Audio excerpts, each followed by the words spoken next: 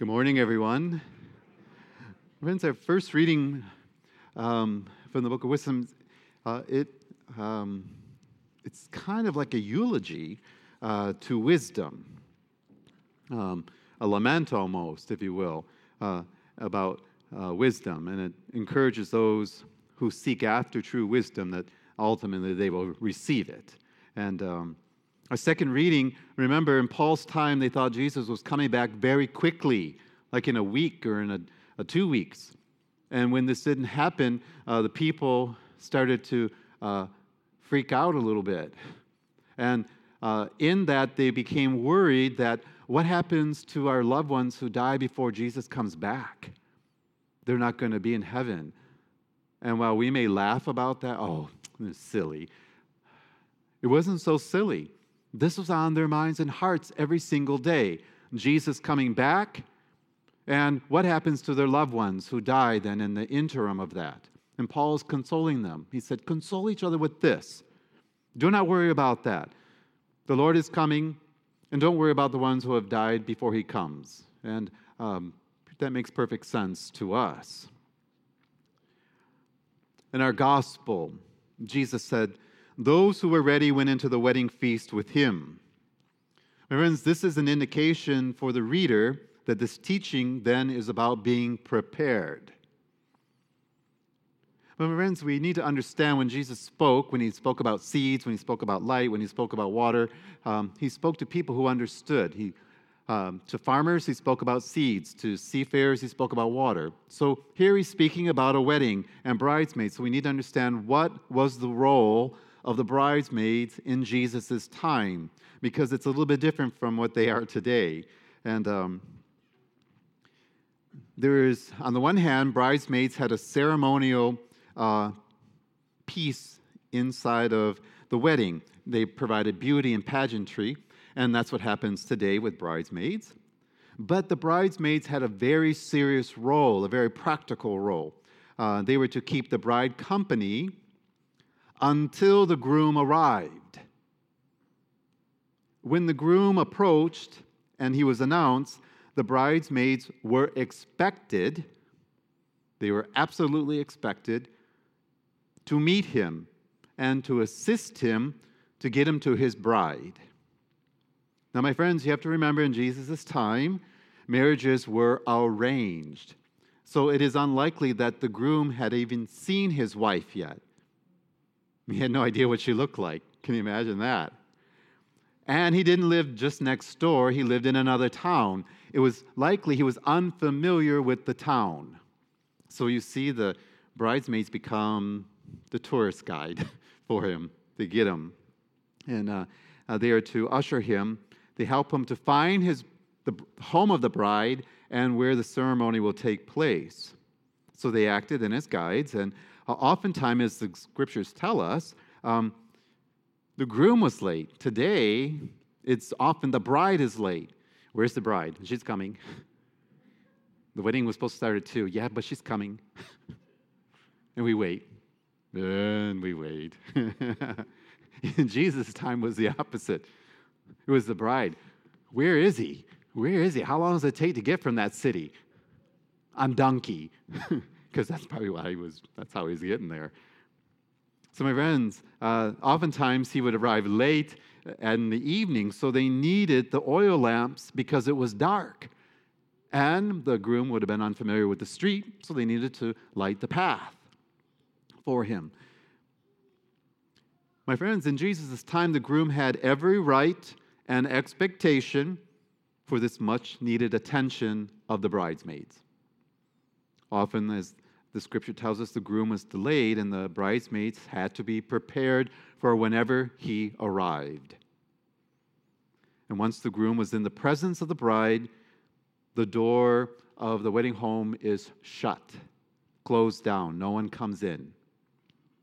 If a guest or bridesmaid is not ready, the consequences were socially extremely embarrassing for them and for the wedding party. So my friends, then the question is, who is Jesus directing this story to in his time? He is directing it, obviously, to the people who are listening to him, who are in front of him. And who are in front of him at that time? It is the Hebrew people. The foolish bridesmaids are the Jewish people. They have missed the wedding feast because they do not recognize Jesus as the groom. They have lost their place in the kingdom because they have rejected him who is the Messiah. They were unprepared. So that's who Jesus was talking to when it was written. The Word of God is living. So how do we, the Christian church, understand this teaching from Matthew's Gospel? We begin with the early church. The early church saw it as a reflection on their own situation. Remember, the second reading, Paul, his community was worried Jesus hadn't come back. What's going on? So the early church thought Jesus was coming back immediately, and Jesus would return soon and his kingdom would be established. When Jesus didn't come back immediately, they were confused. So they went to this story and they saw it as an allegory, looking for the answer. So remember, in the parable, there's always, the characters are assigned. God is the Father, and remember what I told you, in Jesus' time, marriages were arranged by mothers and fathers, by the parents. So God is who arranged the marriage. Jesus is the groom. The Christian community is the 10 virgins. And the barring of the door, or the closing and locking of it, is a symbol for the last judgment. The way for the early church and for us to respond to the delay of Jesus' return was not to become careless and not to become negligent, like the foolish virgins, but to always be prepared as an example by the wise virgins. My friends, some people read this and they say, well, those ladies were not very nice. They should have shared their oil. If you say that, it's because you do not understand the symbolism of the oil. The oil is good works. My friends, oil and light in the Old Testament, that's how they would have understood it. Those are Old Testament folks that Jesus was talking to, meant good works, their works. So, if they divided their oil, all the oil lamps might have gone out. This is what the women are saying. If we give you some, all of the lamps are going to go out and none of us are going to be able to do anything then. And the groom will be in jeopardy because he can't see. My friends, one cannot attribute one's good deeds to another. So the wise virgins cannot share their oil, using the symbolisms. They cannot share their good deeds. You're going to have to do your own. That's why they say, you go and get some. Go and do something good. The scripture says, Jesus said, Lord, they said, Lord, Lord, open the door for us. But he replies, I do not know you. That sounds terrible. And I would not want to hear that from Jesus. I've talked to you about that. That bothers me. I don't want him to say that. He can say whatever else he wants, but not that. And it sounds shockingly final.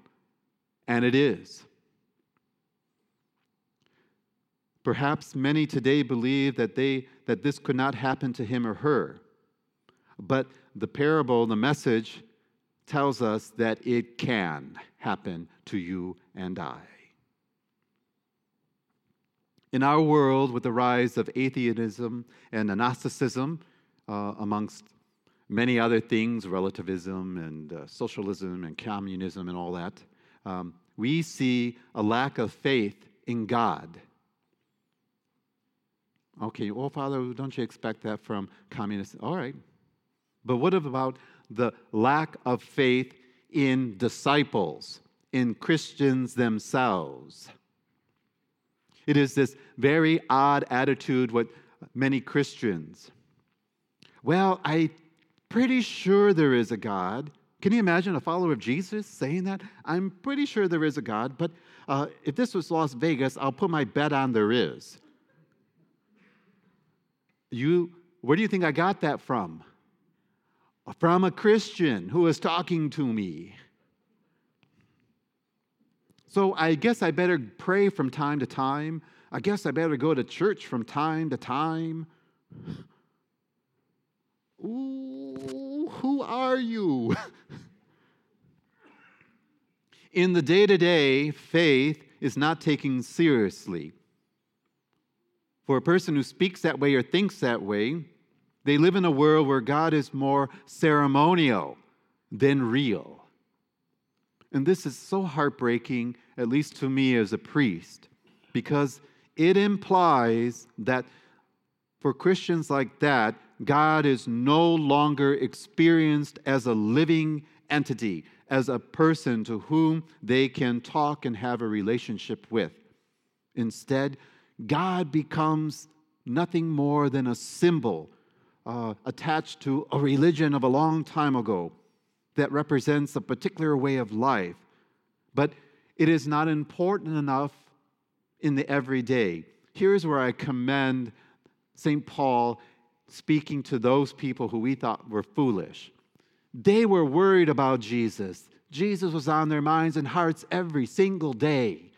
They were worried about their loved ones and about their future of eternal life every single day. Every day that Jesus did not come back, they were troubled by it. It mattered. It had great value to them. Now, my friends, having said this, that's not to say that people are not interested in moral guidelines and some forms of justice, but the evidence suggests that many folks now rely on human wisdom and self-interest as being foundational to these things, rather than attaching them to God and having that relationship with God and letting that be the catalyst for right morals and justice. What it seems to be is that the world eclipses God now. My friends, when I'm speaking about Christians who have this feeling, I'm not talking about someone who's having a dark night or a time in the desert. That happens to all of us. And I'm talking about a little bit of lack of faith. I'm talking about people, this is how they live their life and claim to be followers of Jesus Christ. It seems that God is absent from the ordinary consciences of these believers.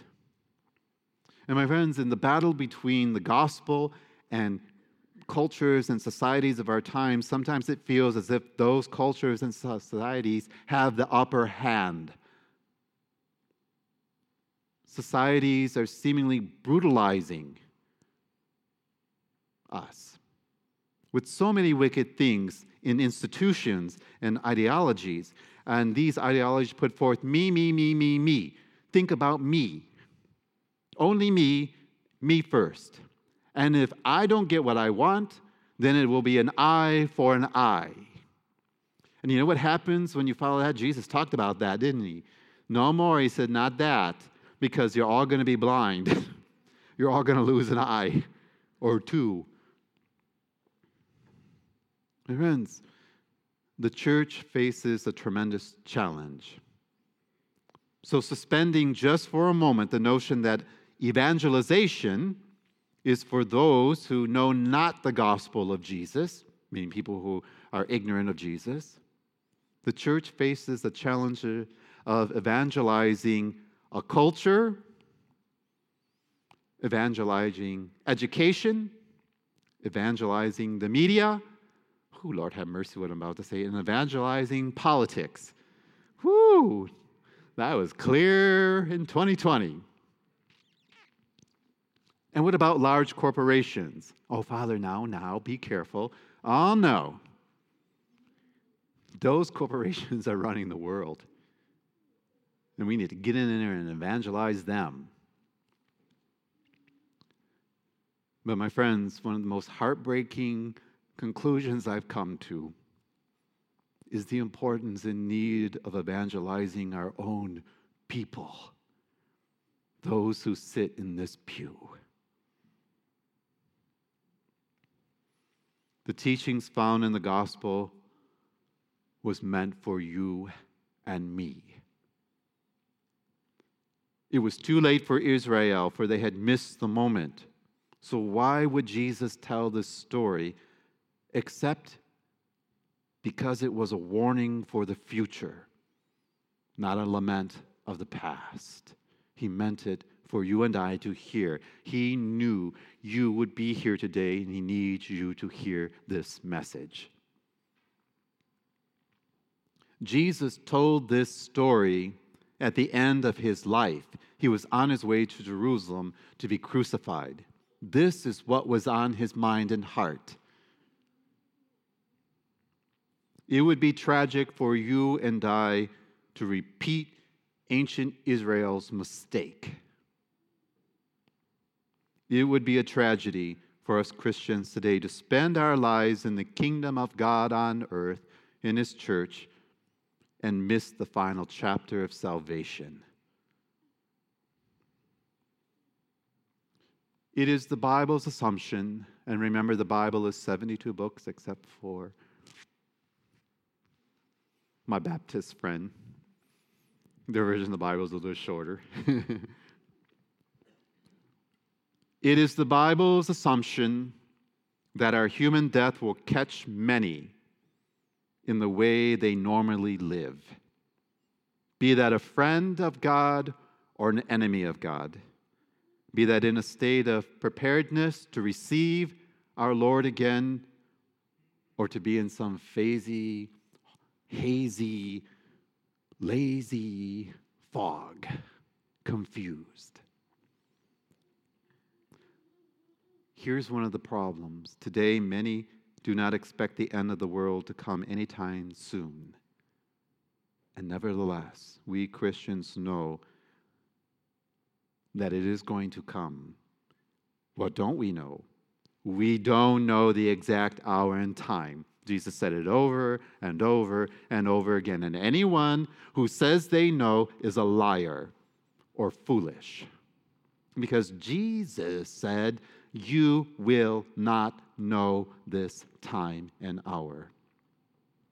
So the message of the gospel is the same for us today as it was when Jesus spoke it to the people who are in front of him. Do not get careless. Do not get forgetful. Be prepared. As we get closer, in 2 weeks we will celebrate Jesus Christ, the King of the universe. It ends our liturgical year and our new year begins. So the readings reflect that. So from this point on, we're going to have end time readings. And from this point, I'm going to give you end time homilies. Dang it, Father. Darn. But my homilies must always be filled with hope, because Jesus Christ is always filled with hope, and so are his followers. So here it is. This is our grace-filled time. I pray as your pastor that each of you will live each day worthily and joyfully and with the absolute knowledge and the absolute hopeful expectation of the coming of Jesus Christ. The one thing that you do know, because you have experienced it, is that when Jesus comes, either at the second coming or when he comes personally, human death, you don't know exactly when. So be prepared. Don't be scared. Being scared isn't going to help you. Being prepared will be. Oh, Father, how am I supposed to do that? Be like the wise virgins. Get your oil lamp out. Get it filled with oil. What is the oil? Yes, what is good in the eyes of God? Go read Micah. Go read Psalm 15. I'll tell you. Love God with all your heart, with all your soul, with all your mind. Love others as you love yourself. Jesus said, hang on 1 minute. I give you the platinum, because that was the gold. I give you platinum. You shall love others as I have loved you. If you do this, my Father in heaven will be glorified. and he will not lock the door on you. We cannot claim ignorance. Last night I told the people, this crazy priest is standing in front of you and telling you. So you will not be able to tell Jesus, Lord, I didn't know about all that. And he's going to say, yes, you did, because that crazy priest in Gig Harbor, my servant, told you. What did he tell me? He told you. Yeah.